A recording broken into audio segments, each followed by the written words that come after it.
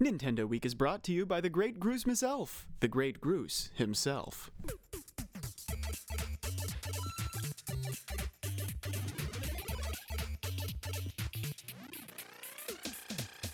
You know what it is. Hey everybody, and welcome to Nintendo Week for the end of 2022.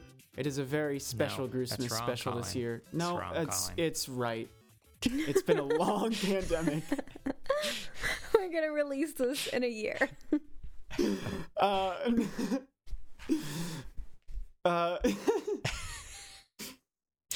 to a we great have a very start. special Groosmas guest with us here today. Would you like to reveal yourself from the Groosmas geese? I don't know. Yeah, it's me, the Grinch, Ben. I'm back. We got Ben this week. I'm here to steal to talk about. Played by Chris Pratt, of course. He's so cool. Well, yeah. So, how are you doing? How you been hanging? What you been up to?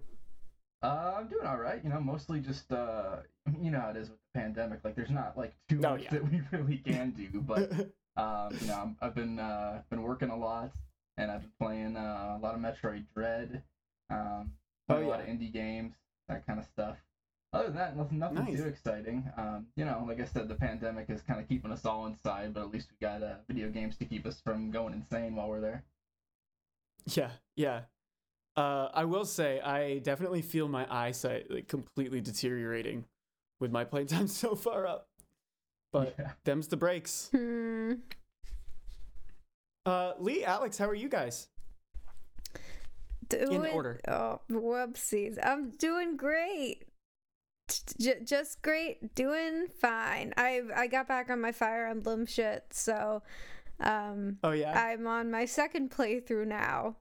And I think I've put in like 110 hours into the game now, so I've been going at it. Combined between them? Yeah, between them. Not How on long was the first playthrough? I want to say like I spent a long time on it. I think I spent longer than most people do. I think it was like maybe 90. I'm very close to the start of the new one.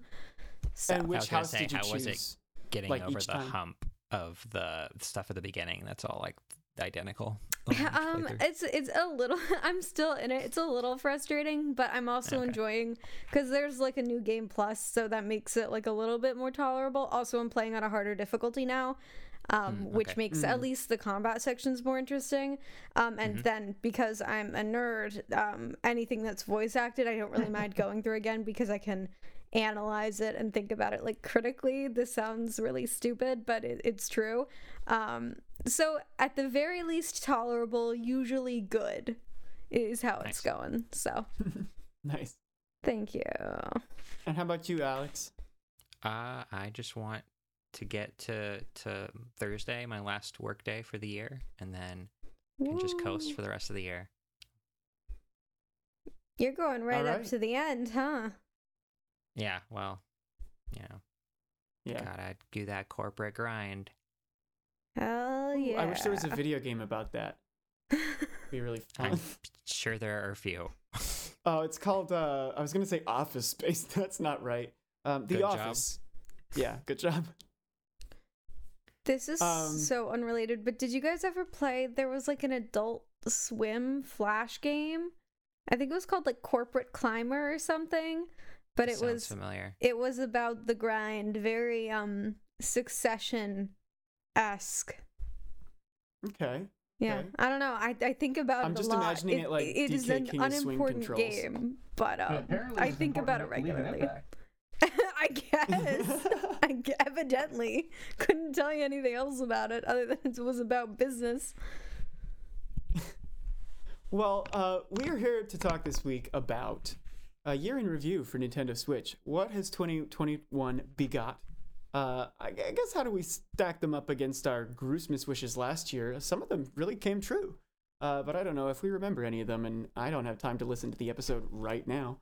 So we are also going to make our 2022 Groosmas wishes, and hopefully all of those will come true. Yay. Okay, so the Switch had a very good year, I think. If we're taking a look at like the beginning February is sort of where I'd place it, the biggest release. If anyone can contend that, we're kind of casual here.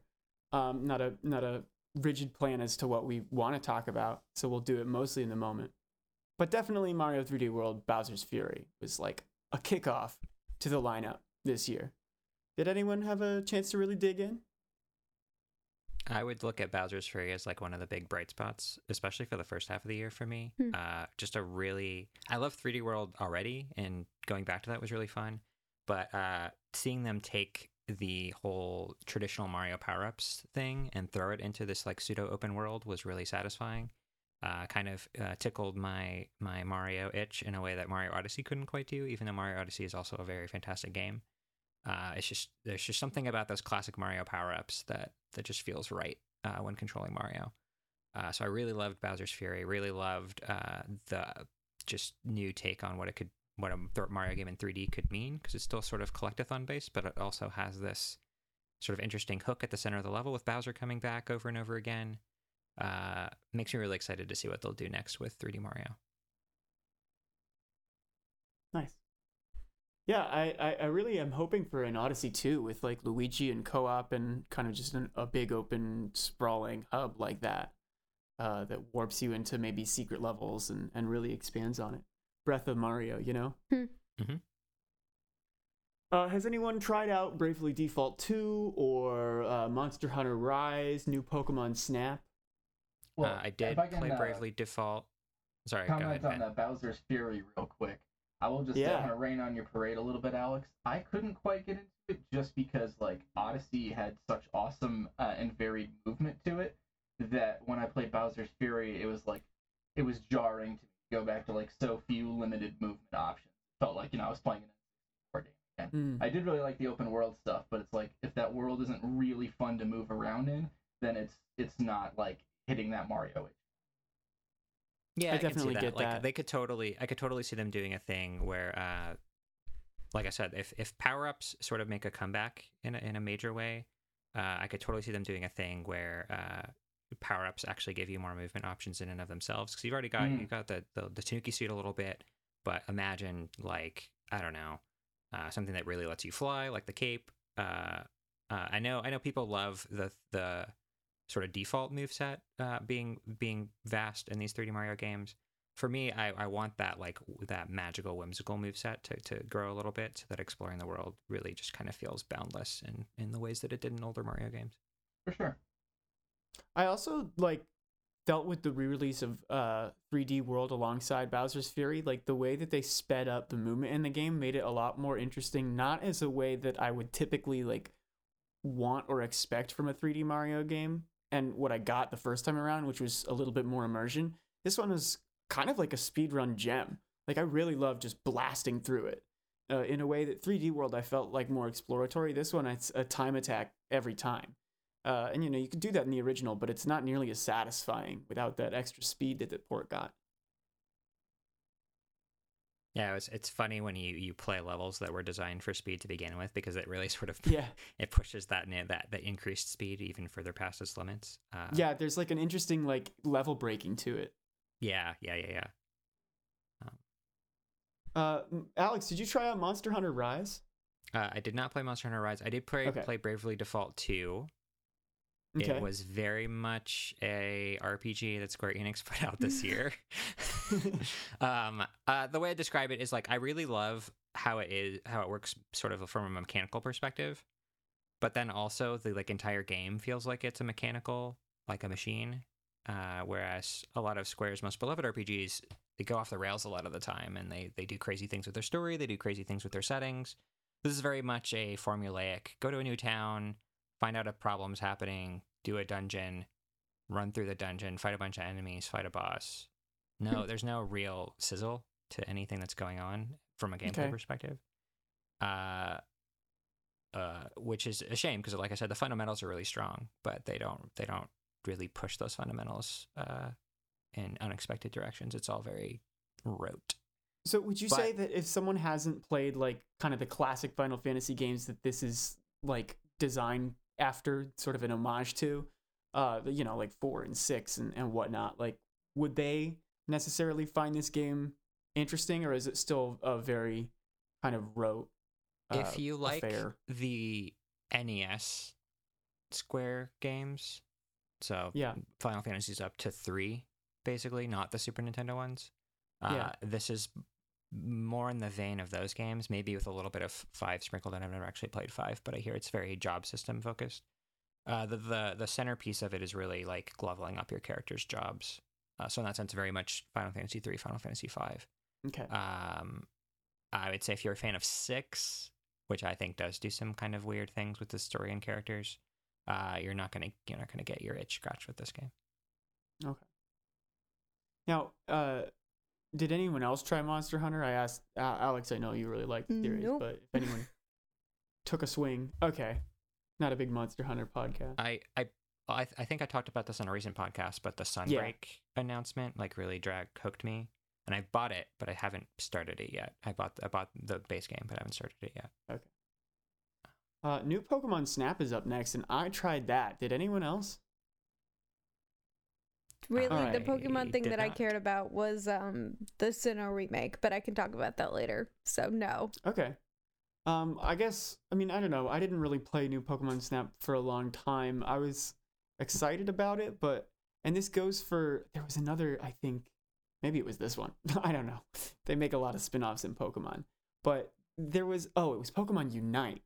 And I think I've talked about this before, but like, there seems to be a directive to make like a ton of textual tutorials. And it's like, I'm reading a book. Like, Pokemon Snap opens up, you're in the first level playing the game in like 15 seconds of the title screen. But this is like dialogue bit after dialogue bit. Press the A button. Here's where the A button is on your controller. You can press the A button to scroll forward. Like, I know this family podcast, but I'm not, I don't need that. Come on. Yeah. Who Just did let they me play think is the game buying that I bought. Pokemon Snap game? Yeah, that kind of stuff almost made me quit playing Sun and Moon after the first island, because it was like I couldn't take 10 steps without an NPC running up and stopping me. Hey, can I tell you about the menu? That stuff actually did make me stop playing Sun and Moon. It made me stop playing both of these games. So you gotta cut it out, you guys. Who's listening, please? Yeah, like this is a lesson that Nintendo's clearly shown that they've learned on Nintendo Switch. So It's so Game bizarre Freak, because like the you know. old games were like, Yeah. I was like 7. And there's so much Yeah. less like of all of that garbage. The and tutorial is basically like It here's was how to better catch a when I was Pokemon, 7. right? The point Yeah. is for young people, you still got it wrong. Yeah. The tutorials are for the old people that play too many games and don't feel like having to learn a bunch of them. It's more like the young people, they don't want, they are easily distracted. They'll bounce off it if they're not invested. They don't play a lot of games, so it's not hard for them to learn the ones that they do play. Especially if the sort of like tactile language of them are so shared across all the platforms and all the Pokemon spin-offs and Nintendo games already. Like everyone knows that you press A to read. Like, well, this is not going to be anyone's first Nintendo Switch game. There's no way. Yeah. But speaking of visual novels, did you actually pick up Detective Club like you thought you might? Was that Alex? directed at me? Yeah. I did not pick it up. Okay. But it's cool that it's back. We've talked about that before. Ben, did you try it out? No, I did not. I've actually not really looked into that one too much. Okay. It was like a really I hope that this isn't indicative of it. I mean, it was like I think I remember it being like $40 or maybe even like 60 combined. 30 a pop, 60 for both. And yeah, I don't know. Just like I don't want to read that much if I'm playing a video game. I want to read a book anyway. So like it's not for me. And I feel like that's a steep price point for I feel like that's going to be a common opinion about just kind of the way that those two media work separately from each other. I know visual novels are popular, but I think they're usually a lot less expensive. Yeah. So I hope, but it's beautiful. And I really hope that, I mean, it's a gamble on an old property. Really hope that that doesn't discourage them. It's sales or tepid reception even. Miitopia, though, came back. The greatest Nobody RPG likes Miitopia. No. Yeah, I remember fondly. That's a good old Metroid Prime Federation Force days. This game on this list looks kind of like Yokai Watch, the World's End Club, just visually, the way they're designed. Very chibi and cartoon fun. But I've never seen it I had a lot of before. ambitions to try visual novels this year, and then I ended up just replaying games that I had played before most of the year. Same. Yeah. Yeah, I think Very I've pretty much similar place. exclusively done Smash. Not even Game Builder Garage didn't do, but let's reflect on that for a second, and how that changed things up. I bought Theoretically, Game anyway. Builder Garage. I like some other games I bought this year. I haven't tried it yet. I've seen some other people that I know who have played, and they've as people that are not game developers, some of the ideas they've come up with seem pretty interesting. I don't remember any of them off the top of my head, but the people that really put the time into it seems to have really enjoyed it. It's one of those games that's on my sort of 2022 bucket list to play that along with Dreams on PlayStation. Oh yeah. And just kind of step into that world of user-generated content again, because that's coming back in a big way, it seems like. Yeah, everything I've heard about the Garage is that basically great, but there's so many limitations on how many lines of code you can do or whatever that you can't really make anything beyond a cool tech demo. But even so, you can come up with some addictive, fun little mini games that you can only take 30 seconds to play or whatever, but keep you hooked. Yeah. At least this is there the are no Mario NFTs. Maker team doing their next step, right? This is the same sort of group developing this game, and the same sort of market for. I want to say it was Labo. Oh, that's right. That's right. It was a Labo. It was basically a Labo spinoff because they had a similar development tool in Nintendo Labo. I mean, was that separate from the Mario Maker team? I feel like they have a lot of the same marketing language of the pure yellow but I mean, yeah. I mean, that's a marketing thing. I don't know if that has anything to do with the product development team. I don't know, actually. I wonder how much product development DNA they share. Regardless, I do think they're it's essentially their the game that satisfies that next game for that kind of audience. The game making audience there on Nintendo Switch seems like they're not supporting Mario Maker 2 so much anymore, and then that's gonna eventually peter off. And I definitely see a future for Game Builder where they just build off of this literally and make a much more robust code base. And there's just a very, I mean, I don't have a solid idea of what it's gonna be necessarily, but there's a lot of possibilities and a clear future for this franchise as something more Game Builder Deluxe or whatever. It sort of shocks me that it's not free, just free, period. Because something like this is clearly not going to have this giant commercial future. Yeah. Especially because it doesn't have any kind of microtransaction or marketplace model attached to it. It's really just kind of a way to get people introduced to the idea of making games. And I don't know why Nintendo wouldn't want to just put that into the hands of every Switch owner that wants it. It seems like a really good coexisting angle with the Mario Kart bundle where if you want Mario Kart this staple of party game fun for everyone, you've got the Mario Kart bundle. But if you're kind of a parent who wants to is taking just a more sort of games are an educational tool, kind of creative mode Minecraft approach, Game Builder Garage seems like a really just it's just a different angle to sell people on Switch. From really any other game that they could package with it, people would still see Mario Maker and be like, well, that's a Mario game. Rather, this is an actual sort of brain tool. People need to learn how to code, and if you're 10 years old asking for a Switch, here's the way to learn how to code. Anyway. Mario Golf Super Rush. I mean, I feel like we all love it in theory, right? But probably no one played it. I don't like golf, but I like some of the things going on in Mario Golf Super Rush. But that was not enough to get me to buy it. That's sort of where I'm at on that game. Ben, what's your history with Mario Golf? I've played some of them in the past, but it's like $60 is a tough sell for a sports game for me. I think one of my friends has picked it up, but I haven't like seen him recently. We were talking about hanging out this weekend maybe, so I might actually get to play with him this weekend. But yeah, I'm not gonna drop $60 on a Mario sports game. Like that's just not gonna happen. Yeah.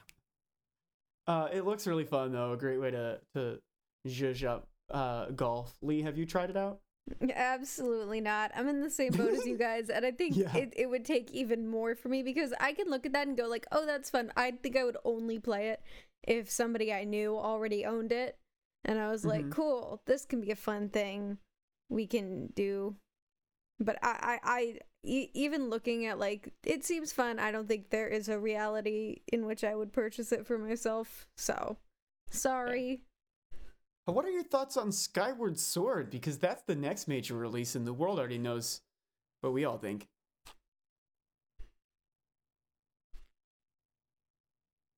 Lee? Oh, I thought we did a whole episode about it. Sorry, you just cut in, at least for me. Oh, sorry. Didn't we do a whole episode about it? My opinion is, sure. I think I like Skyward Sword more than most people. I haven't played the version released on Switch, but I like the game more than most people seem to like it. I think that it's fun that it's back. But again, it's one of those things where like I didn't like it so much where I was like, I have to play it again. And that's kind of where I landed with it. I would rather, I don't know, play Majora's Mask or Ocarina of Time. So that's where I stand. Again, I'm sorry. I know people were excited about it. I was kind of like, it's cool. I don't know I actually played how excited all the world the Zelda was about games it. again this year. Oh, really? Very impressive. Sort of chronologically. So I started with the 2D games first and did those chronologically, and then I went back to the 3D games and did those in release order, I guess. And so I was actually surprised by how well the game held up compared to what my memory of it was. I think a lot of it is helped by the fact that the game just kind of moves at a more brisk pace without a lot of the tutorials that were in the original. Yeah. But I don't know, like I like playing. It feels like a pretty decent action game, which is saying something for a Zelda game, but also for a Wii game. The dungeons are at least creative, if not difficult. And the final confrontation is and the story is just really, really excellent, I would say, even. The story and really it's drives not it. too long, which is to its credit. Plus, I mean, without The Legend of Zelda Skyward Sword, none of us would ever be here on this beautiful Christmas day. So let us take a moment and say grace to Goose, Bruce to great. The thing great. we all say. Yeah, it Bruce was is also... great. I remember it was really surreal seeing ads for Skyward Sword playing on the like little Nintendo kiosk at Target, because I like you said, like I remember when that game came out because I was really big in Zelda fandom sites at the time and wrote about it a lot before and after it came out. Oh yeah. And it just kind of like teleported me back to 2011 in a weird way. Mm-hmm. Like in a time stone kind of way. Well, I mean, it's the pandemic, so it's always nice to be living in another time, even for a moment. But I don't know. It was just it reminded me of being a kid. I was kind of on the fence about picking it up, and then Nintendo made a mistake. They showed off that trailer for Breath of the Wild 2 with Sky Islands and Link flying and everything. It's like, oh, well, I'll just play that. I'll wait for that to come out and I'll play that because that's just like Skyloft but better. Yeah. Fair. Yeah, I did not check this one out for myself either. How did the Joy-Con controls, in your experience? I know it was kind of controversial, but did they work out for you compared to the Wii Remote Plus? Well, the one thing that I'll say that didn't work well was, if you remember Skyward Sword, there's a mini game where you have to use your bow, and the emulation of the Wii Motion Plus didn't quite keep up for that game. Okay. But if you switch the controls to not motion, you still have an option to do motion aiming only. So it's basically how it would be if you did motion aiming in handheld mode. And I found that was a lot more stable and a lot easier to control. So I basically could just switch over the controls for that one mini game and then switch back afterwards, and it was all good. I don't know if anyone else thought to do that, but for some reason I thought, oh, I bet it's going to control better with the handheld mode controls, and it did. But other than that, like, the game holds up really well. That's an interesting tip, like, across the board, I bet, too. There's got to be some other weird ways that, you know, just switching the controls around make things more pleasant in a bunch of, like, little weird places. Mm-hmm. I really wish I could mix and match the motion sword controls with the motion that they used for the handheld mode, but that just wasn't an option. It's one of those things where it's like, oh, well, accessibility options are great in games. People should really pay more attention to them, especially if their games have weird control schemes. While we're on it, a lot of games have text that's way too tiny, just by the way. Yes. Yeah. Not Pokemon. Oh, you know what, though? That was not the only Zelda we got this year. It was supposed to come with Breath of the Wild 2 originally, so we thought. But we did get The Legend of Zelda and Link's Adventure and Link's Awakening on a Zelda-style Game & Watch. Did anyone check that out? Was this combined enough Zelda for everyone? I did get one. I had never played the original Game Boy game, Link's Awakening. I'd only played the Game Boy Color version. So I chewed through that when I got it. Really fun little device. I love the watch feature and just the amount of personality and effort that they put into it. It's really, really cool. And also for people that don't know, if you get this, you can also play through the Japanese versions of these games, which have some minor differences from the other versions, including most one extra sound channel. Music in the NES games. So that's one reason to pick it up if you've never played the Japanese versions before. You will have to at least power through the Japanese text. If you know the games really, really well. I mean, those games aren't text dependent anyway. No, but I mean, I guess if you read it in English, it doesn't make any sense either. Yeah, exactly. Yeah. Well, okay. It makes me want more tiny handhelds for classic Nintendo. It makes me kind of wish like the Mario thing had Game Boy games on it, for example. Mm-hmm. It'd be cool to have a Metroid one that plays the GBA games too. I know they'd have to add shoulder buttons, which is a little unfaithful to a Game & Watch, but I don't know, it's cool. It's cool playing a tiny handheld again. Maybe we can talk more about this in the 2022 wishes, because I have something similar to say. This could be a fun talk. Let's power through the next couple of things. Ben, did you have to go at 8, or did you want to start before 8? I mean, I could probably go a little longer, but not like terribly. Okay, well, I'll shoot for like 8:15. Cool. Because this is only the first half of the year so far. Oh no, this is going through the whole thing. Okay. We'll be solid. No More Heroes 3. I know a lot of people were excited about that, but I don't know about anyone on this show. Not particularly. Okay. Sorry. Fun for No More Heroes fans. WarioWare, get it together. Get it together, Nintendo, is my thoughts on WarioWare. Just put out WarioWare Gold. What's all the ruckus? We want to play all the fun, best minigames again. I mean, that's my uninformed opinion, just because I didn't feel like I wanted to spend $40 on a co-op WarioWare game. But if anyone played it and thought, this is the cream of the crop, I'd love to know. in the same boat. It's not the cream of the crop, but the co-op aspect was kind of fun for a bit. Some of the new mini games are really fun, and the idea that you sort of get stuck playing them with a random character and have to finagle their abilities to make the mini game work was fun. I still wish it had that like classic WarioWare in it a little bit, and it doesn't. Yeah. But for the few hours I spent with it, it was pretty fun. So you know how the classic WarioWare games had like sort of the main modes and then all those like toy sections that I think were probably scrapped for WarioWare Gold anyway.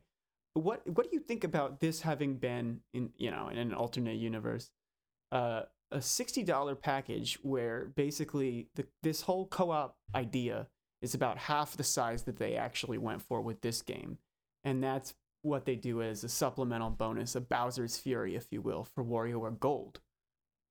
Would that be? I mean, that would have been a more valuable package. I mean, it, like you said, it sort of sucks that a lot of these best of games are stuck on the 3DS. Yeah. And released after the Switch came out.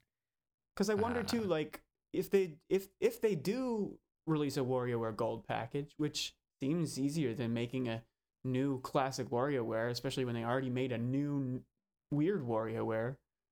Like, I don't know. It just seems like they couldn't possibly release it for $60, and maybe they put that one out for $30. But like, I don't know. It just seems weird all around.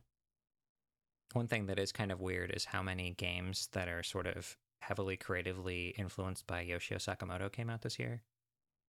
Because there's Miitopia, which was by his team. There's, I believe it was by his team. There's WarioWare, which is by his team, but in this case developed by Intelligent Systems, I think. And then there's Metroid. So yeah, well, we speculate a lot about what could have been, but also like that team, their IP were really busy this year.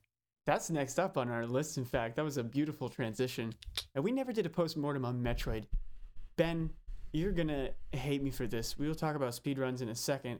I have an announcement.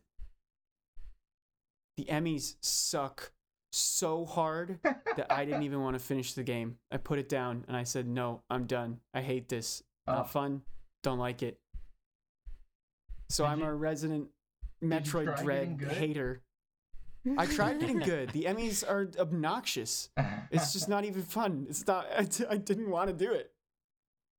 Didn't even want to get good enough. I found the best way for the most part was to use stealth as a last resort. Treat the whole Emmy zone as your parkour course. Stay in constant movement. Find areas where you can just kind of play Ring Around the Rosie to sort of gain a little space on the Emmy, and then find the door. Like, you should only be standing still and hiding if it's your absolute last option, pretty much. Yeah.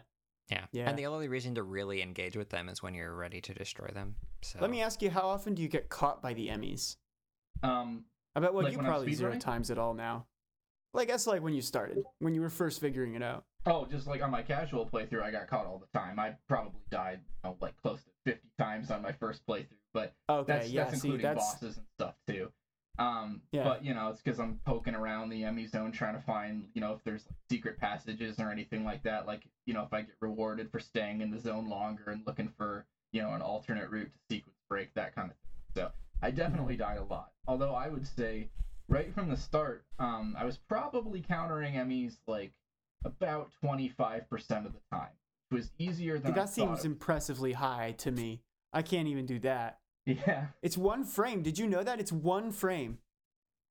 Oh, is it? Yeah. At least that's what I read. I mean, maybe clear queue at least. That could be a lot. So that's and there's good, but it's tough. Yeah. There are. Well, I feel like every one of them has a couple of different. Oh yeah, there are 2 chances, but there's just like, I don't know. Maybe my reflexes are bad on this game, but it just doesn't seem like it's. It's not very reliable. It's annoying. I hate it. Yeah. Didn't want to finish it. Maybe I will with the little, parkour tip and some time just to get away from the steam. But I'm steamed. Yeah, maybe watch a little footage, see if you can figure it out from any tips. But yeah, I mean, it's a big gamble to make the Emmys such a big part of the experience. I liked them. I think overall, most people tended to like them, but you're definitely not alone in saying like, the whole one-hit KO aspect just kind of didn't make you want to. I know this is a really late sort of reaction, but which is embarrassing because I actually thought of it like 3 months ago. But get good is what I would say to the design team. Pew, pew, pew, pew, super missiles. Super hot take. But yeah, I really enjoyed the game. I thought it was like a fantastic sequel to Fusion, which Fusion is the first Metroid game I ever played. It's the last all new 2D Metroid. It's been 19 years. So for them to, sort of go back to that and make a direct sequel to it was really cool. And it paid off in a lot of really cool ways. And unlike Fusion, one of the biggest complaints about Fusion is that there's only one singular path through the game. There's no way to do any alternate routes. The story completely railroads you down a linear path. And a lot of people kind of assumed that's how Dread was on their first playthrough. But in reality, like, you can break the hell out of this game. There are a lot of alternate routes. And then, of course, with the discovery of glitches and that kind of stuff, even more routes that the developers didn't intend have come out. And so it's become a really, really open world comparable to Super. So, would you say in the end, as someone who actually knows what they're talking about here, that the design team got good? yeah, they did a pretty good job. I mean, I do have some complaints here and there. It's not, perfect or anything, but overall they created a fantastic game world and a fantastic speedrun experience, which almost overnight it became the most popular speedrun game in the whole world. And I think now it's settled in at number 2 just behind Minecraft. So that's where it's at now. What? I guess I'm not too surprised. But for some reason, I thought you were going to say Super Metroid. Yeah, right? And I mean, Super's, always pretty consistently in the top 10, but for the last few years, Minecraft has just absolutely exploded in popularity. That makes sense. Yeah. So, what's your record, Ben? I know you want to say it. I actually just broke it 2 hours ago, right before hopping on this call. Let me double check to make sure I got the number right.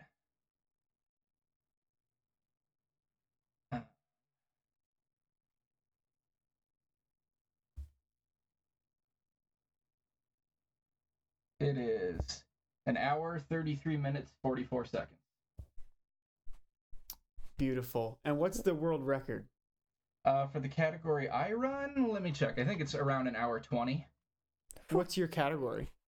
Any percent, no major glitches. Okay. So the community basically votes on which glitches are too game breaking to have in that run, and should be put into an anything goes category. So this run uses 2 or 3 minor glitches, but none of the big ones. So what would you say is kind of the line? Is there a sort of consensus or an easy metric that you can say where they intended for it to be played this way versus that way? Yeah, I mean it's pretty I'm sure clear where the developer intended sequence breaks are. There's usually kind of environmental clues hinting at what you can do, but they're very well hidden. It's not you're not gonna, for the most part, accidentally stumble on an alternate route. You have to either be good with speed booster tech, things like that, or willing to run through a cold room without cold protection, that kind of stuff. But if you're looking for secrets, that you'll be rewarded pretty much. Is a major glitch are there boss skips at all, or Yeah, so my route skips a couple of bosses. Skips? I skipped the very first Emmy, the tutorial Emmy. And then I skipped Drogaiga, the underwater guy, and unfortunately, I skip Experiment Z57, and he's my favorite boss in the game, so that kind of stinks. But the anything goes category, it uses some glitches where you can clip through the floor, and in some places you can use that to take the Omega Cannon and get it out of an Emmy zone and just have it out in the overworld. All right, that's fun. And how would you place this on your total Metroid ranking? Oh man, I mean, I need a little time to let it settle and everything, but it's probably number 1. I've already put more time into it than Super Metroid. So. Oh wow. Okay, well, big win for Metroid. You think what do you think is next? Do you think a Game & Watch collection like Alex was maybe thinking, or Prime 4 really just going to be the next big moment? So I mean, the rumor mill has been going about a Prime remaster remake for a long time. For a while, a bunch of leakers were saying it was going to be a trilogy remaster coming to Switch, and now it kind of sounds like they've all recanted on that and said no, it's just Prime 1, but it's a ground up graphics remake. So crossing my fingers that's true, because that would be pretty awesome. And then whenever if Prime 4 still exists, whenever they're ready to show us that, I'm excited for that too. But overall, I like 2D Metroid better than 3D, but Prime is still really good, so I'm excited for Prime. Okay. What I find really interesting about the place the series is in now after Dread is Dread just nails the action so well. I would say no question, it's the game that feels the best to play for me out of all the 2D Metroid games, and that's a big sticking point for me with the older ones. Where I'm not as into Super Metroid as a lot of people are, because it just doesn't feel good to play to me. That I'm wondering how is that going to influence the Prime games that come after it? Because Prime, I wouldn't say Prime has control issues necessarily, but it is not. I would definitely not describe it as a very deep action game or a very fast paced action game.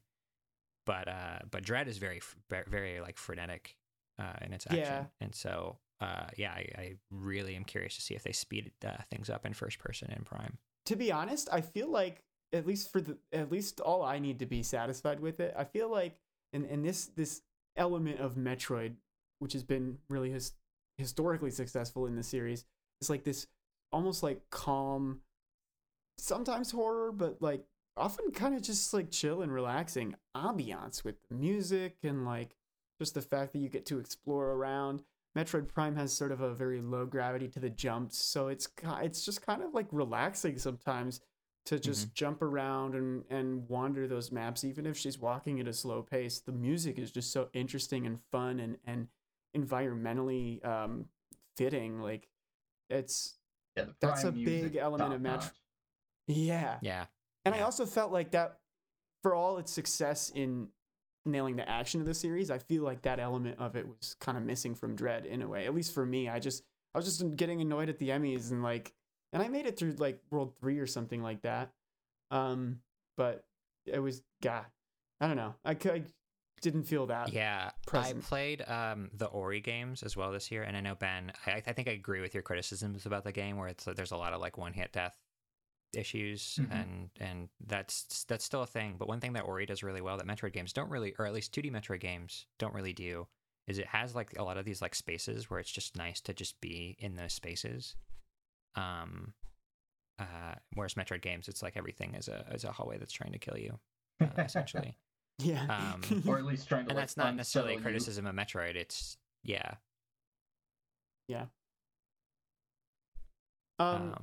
Well, another big sort of missing Nintendo franchise has been Advance Wars, and it's still missing because Reboot Camp was delayed till I think January next year, right? They're saying April on the eShop right now. April. But I don't believe they've actually announced that date. That's just the date that the eShop is saying. Okay. I'm probably just making up January completely. That's okay. That's Pokemon Legends Arceus still coming out, which is a big expansion of the Sinnoh games, which we just got remade on November, was it 19th? Oh yeah, I feel like it was a month ago. So we've talked about them before, but with a little bit of digestion, does anyone have new thoughts? I really enjoyed it. I haven't finished my playthrough, mostly because I'm just taking my time and enjoying feeling nostalgic. But I've had a really good time with it. Would I have wanted something more if you told me we were getting a Sinnoh remake? Maybe. Maybe I would have wanted something more like the other remakes have been, where they've significantly added to the experience of the original games. But it made me feel really nostalgic, and I had a good time playing it, and I had a lot of fun, and all my friends who are not like into gaming or into Nintendo or into Pokemon anymore decided to pick it up. So that was really fun too. Yeah. That's also encouraging to me, I think. Yeah, so and they had a good time, so like I can't complain. I'm content with it. Of course, again, like I said, I do wish a little bit there was an expansion, but I'm hoping maybe that energy is put, or will be put, or has been put towards the Pokemon games to come, and this was just kind of like a fun little diversion. But no, I liked it. Honestly, I'm a lot like more in that same boat now that it's come out and I've played through it. Like, I don't know if we had talked about the EXP share yet, but like, everyone, a lot of people were upset about the EXP share being always on, but really, do you actually want a game that just has that much more grinding that you've already played all the way through before? Like, no. Yeah. Like, no one actually wants that. I was able to evolve pretty much everything I caught through the course of just normal gameplay without actually having to go out of my way to grind, and that's just like, that was something that would never happen in older Pokemon games. Yeah. Especially with one that, like, the DS version is famous for an obnoxious level curve. So yeah. I mean, I just found that all the like changes that they made were for the better, and there were some weird things like, you know, and they actually patched this away, but like originally the TMs, you go into your list and you can't see them by name, it's just TM1, TM2, whatever. But they figured that out. And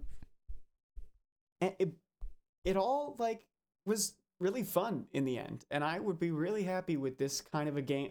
Not exactly, I would want them to put a little more zhuzh into it now that they know what they're doing. But like Heart Gold, Soul Silver looking like this, that would be great. I wouldn't mind that at all. I think some of they didn't like, I don't want to say like they kept some of the more challenging parts of the earlier generations, but like they did, like, I think the game was a little bit harder than more contemporary Pokemon games have been. I don't know. I have not done research into like what they kept and what they discarded and how actual like level scaling and all of that works. But it felt a little bit more difficult to me than they have felt in more recent generations. So I also was content with that too.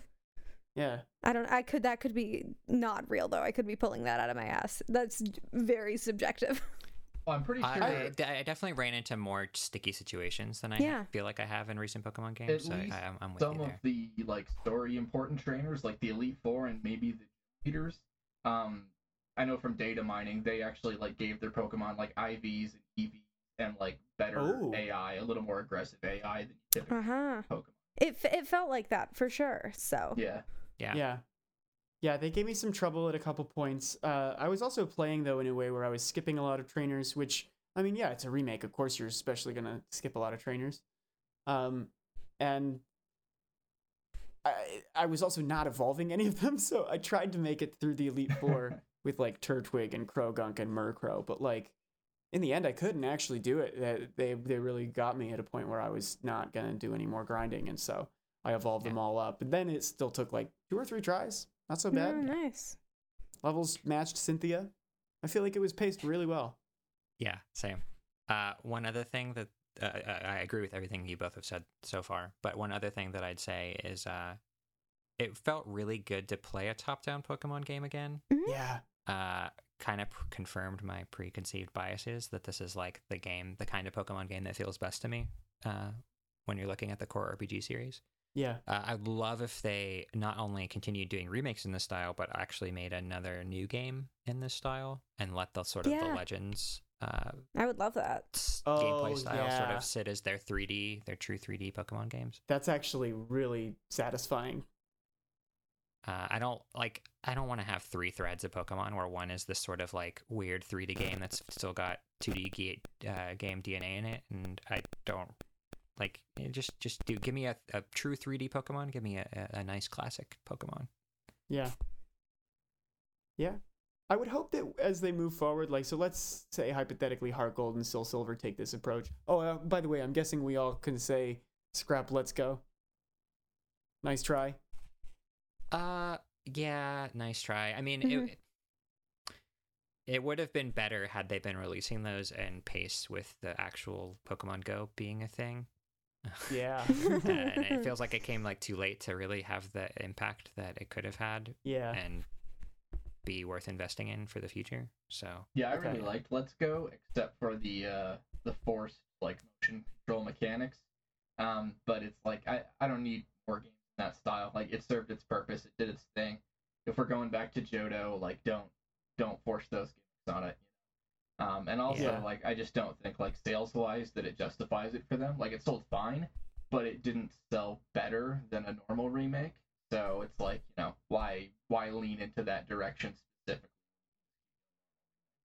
Yeah, and it sounds like they've got their workhorse company for that now too. Then, because I mean, for what it was, it's easy for them to stick Ilka on, whether it's Johto or Unova, will work. Oh yeah, it's true. It was like developed by Game Freak, right? Let's Go. Let's Go. Yeah. For what it was at the time, which was like a Gen 1 retread right around the time Pokemon Go was still pretty big. I guess it is still pretty big. It was a good idea. It's just, I don't know. It doesn't really scale to the future, I don't think. Did anyone try Shin Megami Tensei 5? I didn't, but I want to. It's on my list probably whenever I tire of Fire Emblem again. But I am excited about it. So. Yeah. I've never played a Shin Megami Tensei, but I did score a copy for like $30. Nice. So it's on the list also. Okay, cool. Well, yeah, one of my coworkers swears it's like the best RPG of this generation, but I haven't picked it up myself.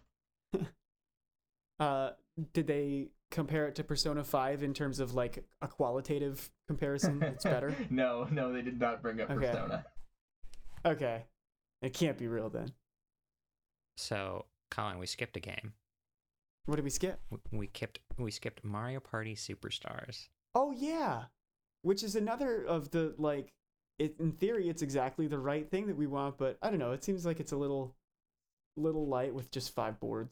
It needed at least like one more Mario Party 3 board and maybe like another round of boards for all 3 games, maybe. Okay, yeah, with another round of boards, that's yeah. But even like 8 boards would be light. It's all remake content. Yeah, I should have DLC for Super Mario Party. Yeah, pretty much. That seems not right. Yeah, it's a little excessive. It's like it's very much a distinct like idea from Super Mario Party. Like it's just old content from old Mario Party games. It seems like a waste of the Super Mario Party name not to be the one that's all the Mario Party Superstars sounds more different from Mario Party than Super Mario Party as a mega collection. But I will say this would have been a great DLC option to tag along with Animal Crossing, with the Sega Genesis expansion for Nintendo Online Plus, because it was kind of consensus that that was an interesting idea, but just not enough to be worth the asking price. Let's check in on that. Did anyone go through with it? I've played almost all the N64 games, so yeah, I definitely bought it. I definitely got my money's worth so far. So I have no complaints personally. Yeah, I upgraded as well because I've got a family plan. So with like, people chipping in, it really wasn't that expensive. I mean, I don't think it's a particularly great deal, but if you have a family plan and, everyone's willing to split it, then it's not bad. And I've been playing nothing but Paper Mario and Dr. Robotnik's Mean Bean Machine, of course. Nice. I thought of you when they said that was going to be on the service, by the way. I was so happy. I played through the story campaign, and oh my god, it gets really tough toward the end. What do we think about Banjo-Kazooie coming next month? Ben, we never talked about that here. Yeah, I'm pretty excited for that too. That's definitely going to consume all my time after Paper Mario. Is the rate of one game a month enough for everyone? Well, I mean, it's one N64 game a month. They just announced more Sega Genesis games coming, which that's great. What I'd really love for them to do is keep releasing NES and Super NES games. There's still untapped stuff in those libraries. And if they're going to be charging us more, they might as well invest in better third-party relationships for those services too. Yeah, it's so bizarre that other games aren't on the service yet. Okay, but here's what I kind of think is happening. Is our Christmas Wishes 2022 Mother Collection for Nintendo Switch? Maybe. I've heard, one of the theories I've heard is that technically the IP is not owned by Nintendo, and so that's why they're not on the service. But I mean, surely they would, well, I guess if they're going to pay to invest in it, they would do something like a Mother Collection. Not. I don't know. But another thing that I was thinking of, and this will be my big major Christmas wish for 2022, is I'm going to blow the lid on the conversation by saying is if they do a Game Boy Classic, the biggest kind of like Star Fox 2-esque selling point of that is releasing not just Mother 3 in English finally alongside like built into the Game Boy Classic, but they have a Mother 1 and 2 Game Boy Advance game that is a port of both of them, and it's a better port. It speeds up Mother 1. They basically give you like a grind amulet that like doubles your XP or something, or like you can run crazy faster. I don't remember what it is, but it just breaks away from some of that like ancient video game boredom, and so that seems like kind of a really natural fit for me. You're talking like an actual piece of hardware called the Game Boy Classic. Oh yeah, in fact, and I'll share. I made a little diagram that I'll share on our Twitter feed. But yeah, so okay, I have essentially 2 ideas. One, we can talk about the recently released retro. Analog Pocket. Analog is the name of the company. Retron is the old king of the retro game emulation consoles, but the Analog Pocket is actually the Game Boy, Game Boy Color, and Game Boy Advance on little tiny microchips, so it's not emulating anything, and it plays the original cartridges. But I don't think Nintendo wants to take that lying down, and they are the actual makers of the Game Boy. So one sort of vision is basically exactly what the Analog Pocket is, with probably a ROM library or a digital shop built in. We've talked about this before. The really cool one that I've thought of is they could actually style it after a Game Boy Micro and use basically that build. It's exactly the same size as a Joy-Con, so it fits perfectly with all of the like Nintendo Switch complementary accessories, the controllers and weird gadgets like that. But they have space to fit a cartridge reader and a USB-C charging port and the Switch connectors and shoulder buttons, headphone jack, an original link cable so that you could use it, for example, on a GameCube, or they could just release Pokemon Coliseum and XD on Nintendo Switch. That'll be my sub-wish. Anyway, Game Boy Classic would be a really, really cool addition to Nintendo's family. And I think I'm reusing that from Christmas 2020. God, it's a blur.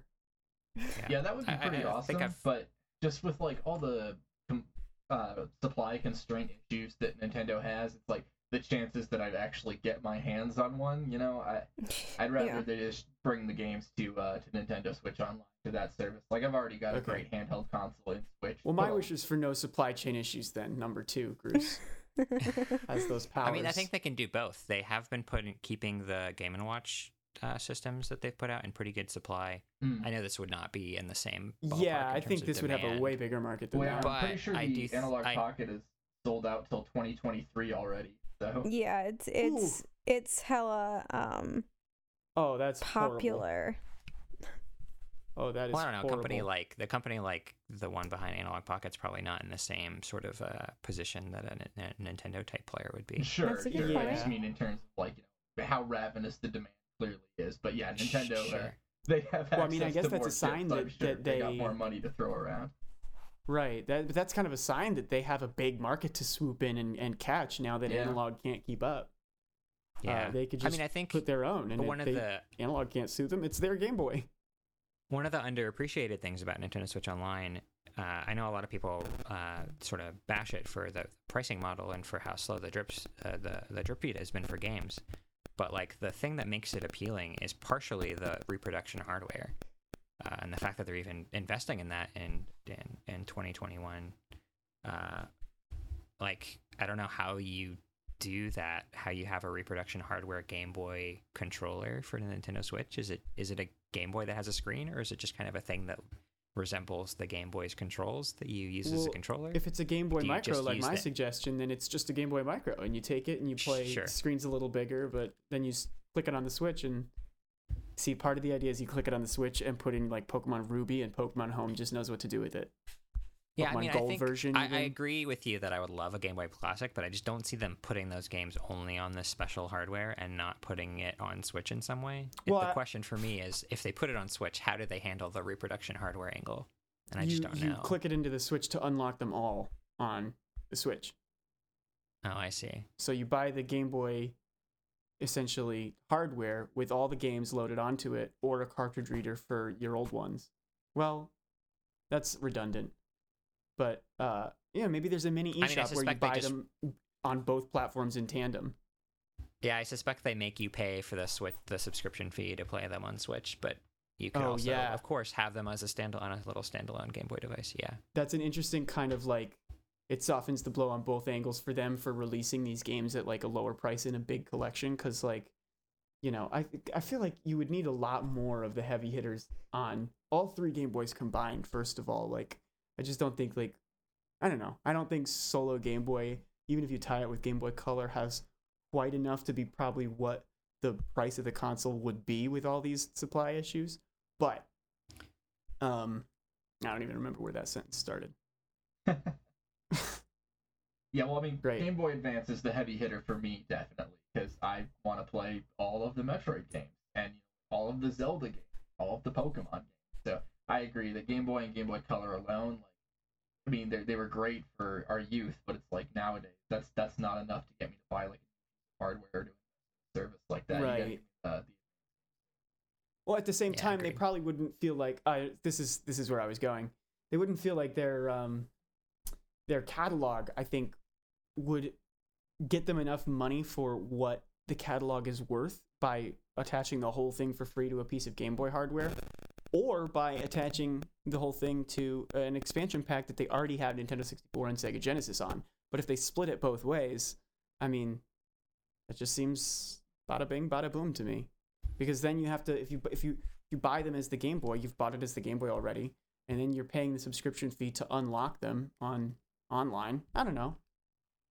Seems like a good enough deal for both sides. Can I tell you my first wish list? Absolutely, please.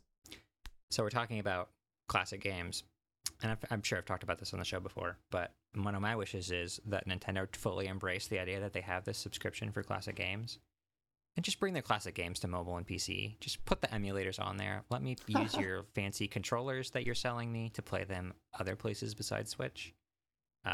Theoretically, anybody who has a Switch or not maybe wants to play your games, maybe would buy a controller to do it, and would be happy to play them on whatever devices they already have. Like, no reason to limit your subscription revenue just to people that have Switches. I think that's a great idea. And then just beef up the production of those controllers that they're already making in limited quantities and make your money on that. Yep. Yeah. I mean, honestly, realistically, they could probably charge a couple bucks for, well, maybe you log in with your eShop account and get access to the platforms that you have on Nintendo Switch Online already. Well, I'm thinking back to before the Switch even came out, they were still making pushes to give people Nintendo accounts through mobile apps. Well, why not do it through a subscription service that just lets people play your games, your classic games, of course, not your new Nintendo Switch games, on other hardware? Like, honestly, what's wrong with that? I would love to play a Pokemon game on my phone with like the touch screen and the everything. You don't need the tactile feedback of the buttons for those as much as you would a platformer, and it would be awesome to play those on Train, etc. If you want to do that. And guess what? If people want the premium, like, take it on the go experience, you've got something for them. You've got a Nintendo Switch. Right. Like, that stuff is already happening, and it's bound to happen. Rather than go after that, why don't you pay the people who are making it happen to make it freaking happen? If you don't, people are just going to find a way to play them for free. Mm-hmm. Not me. Anyway, that's my soapbox. Yeah, I agree. Lee, what's your first Christmas wish? I think it's gonna be something. I forget if we talked about this past year or last year, but it got in my head and I have not been able to get it out. Which is, in my wildest dreams and my wildest Christmas dreams, I would like an open world Golden Sun game. I know it's asking for a lot. I know it's just, I'm asking for like some necromancy to happen, but I really, really want it. I think it would be awesome. I think people would really like it. Here's a question. Was Golden Sun 2, I know that they reused a lot of the same stuff. Did they reuse the same world with a different story? For 2 or for the DS one? 2, not the DS one. I think it was this more or less. All the assets were almost entirely reused. I would say it's, if you remember the relationship between Sonic the Hedgehog 3 and Sonic and Knuckles, where Sonic and Knuckles is basically like the rest of Sonic 3. That's basically what the Lost Age was. Okay, so here's my pitch is Monolith Soft just makes that first GBA chapter of Golden Sun as a new game. Remake it. Give those guys a break on Xenoblade. I think we've talked about this already. I'd love to see Monolith Soft do more IP for sure too. Yeah, not just Xenoblade. Ben, what are all your Christmas wishes? I would love to hear them. I know. Also briefly earlier, but Metroid Prime Remake, ground up, graphics completely redone, gameplay largely the same. Count me in, and maybe some tweaks to the lore to kind of modernize it with some of the ideas done more recently. But basically, just along those lines.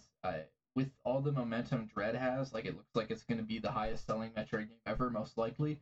I would just really like to see Nintendo in 2022 like double down on the Metroid franchise and like start to treat it like a first class IP the way they do Mario or Zelda or Pokemon. And I think we've seen that happen in the not too distant past with like Fire Emblem. Went from being a game that nobody outside of Japan played to now it's a multi-million seller, and every other week a Fire Emblem character's in Smash, and Nintendo's giving it all kinds of promotion and a mobile game, etc. And so yeah, I would love to see the momentum from Dread continue to Nintendo follow it up with Prime Remake, and then giving us a trailer for Prime 4, maybe at E3, and just really make it clear like, hey, this is one of our flagship franchises. Yeah, that would be very nice. Also, Silk Song. Okay. Yes, please. Do you have mostly any... actually not because I want to play the game, but I'm sick of people asking for it every time Nintendo announces anything. Yeah, and it's unfair to other indies. When every time an indie direct comes and the chat is nothing but like clown emojis and where's Silk Song. Yeah. Yeah. Did anyone have any fun with the indie direct lately? Speaking of, Sea of Stars looks incredible. I am gonna get Chicory whenever I stop playing the games I'm currently playing. Omori, so that was the other big one. I never played it on PC, but it looks interesting. Yeah, same. I've heard good looks things a little about heavy. It looks a little heavy for these COVID times, but maybe once the world gets a little brighter again, I'll be into a game that lets me remember how depressed I was in 2021. Can't wait for the world to get better so I can play sad things again. Yeah, exactly. That reminds me, I really want to play BioShock so I can kill some white supremacists. Yeah. Right. I'm in that mood again. The first one's a New Year's game too, right? So yes, it is. It is. It is all about the. It's not all about the New Year, but that is part of the setting. Yep. Yeah, I've completed 2 playthroughs of both BioShock. Well, not both. I've played Infinite and the first one. Sorry, the second one does count. It's good, but I've played the core, I guess, series twice this year. What were you saying? I'm sorry. Oh no, you're fine. I was just saying there's been a lot of rumblings about like the next BioShock. We know it's been in the works for a while, and there's been some rumors about maybe what the setting is and stuff. So it's a good time to get back into it. Oh, it was going to be about a pandemic, and now they can't release it. They were so excited for BioShock 4. I can't imagine. I don't know. I feel like the developers of BioShock would just lean totally into that and just do it. To be fair, yeah. Honestly. Yeah, it is about the social commentary a bit, so I think they might have some wonderful fodder for that. Yeah. Are we expecting a new Fallout game? It's gotta come eventually, but like, God knows when. When was Is the Todd Howard team working on that one? It came out in 2015. Okay. Yeah. Well, I guess that's a general no. Yeah. Ben, do you have any other gruesome wishes? Just for Breath of the Wild 2 to be worth the wait, like when they're recycling the game engine and the graphics, the physics, all that, and even like the majority of the overworld, and they've spent 5 years on it, so it's like, expectations are high. Yeah.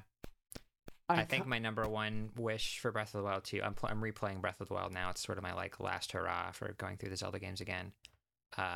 Love that game to pieces. Still really, really fun to replay. But I know that map so well at this point that part of the enjoyment is just completely gone for me. The getting lost and finding new places. It's just it's all too familiar.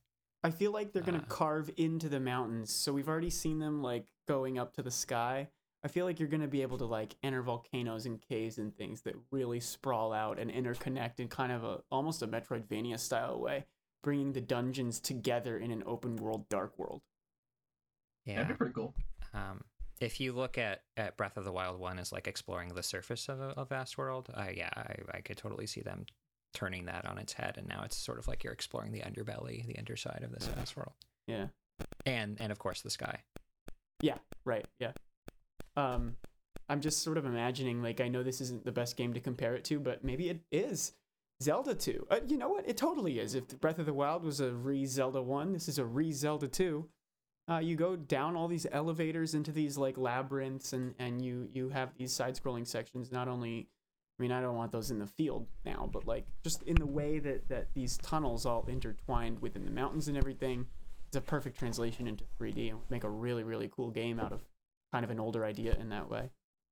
Yeah, I think that actually is a good metaphor, because like it had this very like sharp difference between the gameplay when you're exploring the overworld and the gameplay when you're in like a cave or a dungeon. Mm-hmm. And I do think something like that, because Breath of the Wild was very focused on exploring the overworld, even if it had shrines and even if it had the divine beasts and Hyrule Castle. But I'd love to see them sort of lean heavier into different kinds of environments and different kinds of gameplay. Yeah. I think also, like, it would be cool, you know, if there's maybe like a portal to the Dark World in one place that, you know, leads to another in Breath of the Wild. You know, they not necessarily like chunk it off and force you down a path. We don't really like that right now for Zelda, but you know what I mean? Just like you get lost exploring the new Dark World a little bit, and then you come out on the other side somewhere completely different on the map, totally interrupting where you were before. Yeah. I don't know. There's a lot of interest to be. I mean, that's another thing they could take from Skyrim, right? Skyrim was very much about going into places and maybe popping out somewhere else that you didn't know existed before. Yeah. And that's not really something Breath of the Wild did. Well, I mean, maybe that's a way that Aonuma realized could, you know, make the next one a little more interesting, is going all in on that element and completely keeping it out of the original. It was inspired very heavily by Skyrim originally. Yep. So, and he's been working on this long enough to have that kind of foresight, I think. I certainly would not have.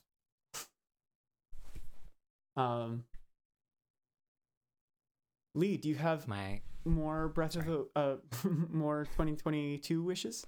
Nope, I'm putting all of my eggs in that basket so that I make sure it happens. So that one's gonna be real. Yeah, it better be. Yeah, I'm very demanding. I want that subscription service. I want Breath of the Wild to have new stuff, and I want Nintendo to do more 2D style games after Metroid this year and Pokemon this year. I'm realizing I want more. I want more of those games. Here's a question. There's a reason they were popular in the first place, right? Yeah. So 2D Mario would be great. Another 2D Zelda that's actually new would be great. I would not say no to Oracle remakes in the style of Link's Awakening either. Yes, please do the Oracle. Rather than remakes, what would you think about a Fire Emblem, like, you know, NES through GBA collection as a single release? Not remakes, but there's just a like lot of Fire Emblem games. Retro collection, right? Which I feel like is enough games also that were never originally released in English that it could be worth the premium $60 price tag that Nintendo wants to make you pay for everything these days. I don't think you're too far off with that. I could see that definitely being a possibility. It would save them from having to choose like which one to remake in a, you know, fancier way. Anyway. Okay. I didn't really have any other wishes either. And my sort of stretch wish, Xenoblade 3. All right. That's I feel like that's not a stretch at all. In fact, I feel like that's the most likely to... the other things I want more, I think, but Xenoblade 3 is a thing that I really need in my life too. Okay. Well, with that, I think we are going to eat some cookies, drink some milk, steal some Christmas trees, because Groosmas is, you know, the it holiday this year. It's all about Groosmas and the wonderful pompadour that he puts a white little pom-pom on. Part of him already. Santa Groos is coming to town. Ho, ho, ho. Indeed. Merry Groosmas to all, and to all a Groos night.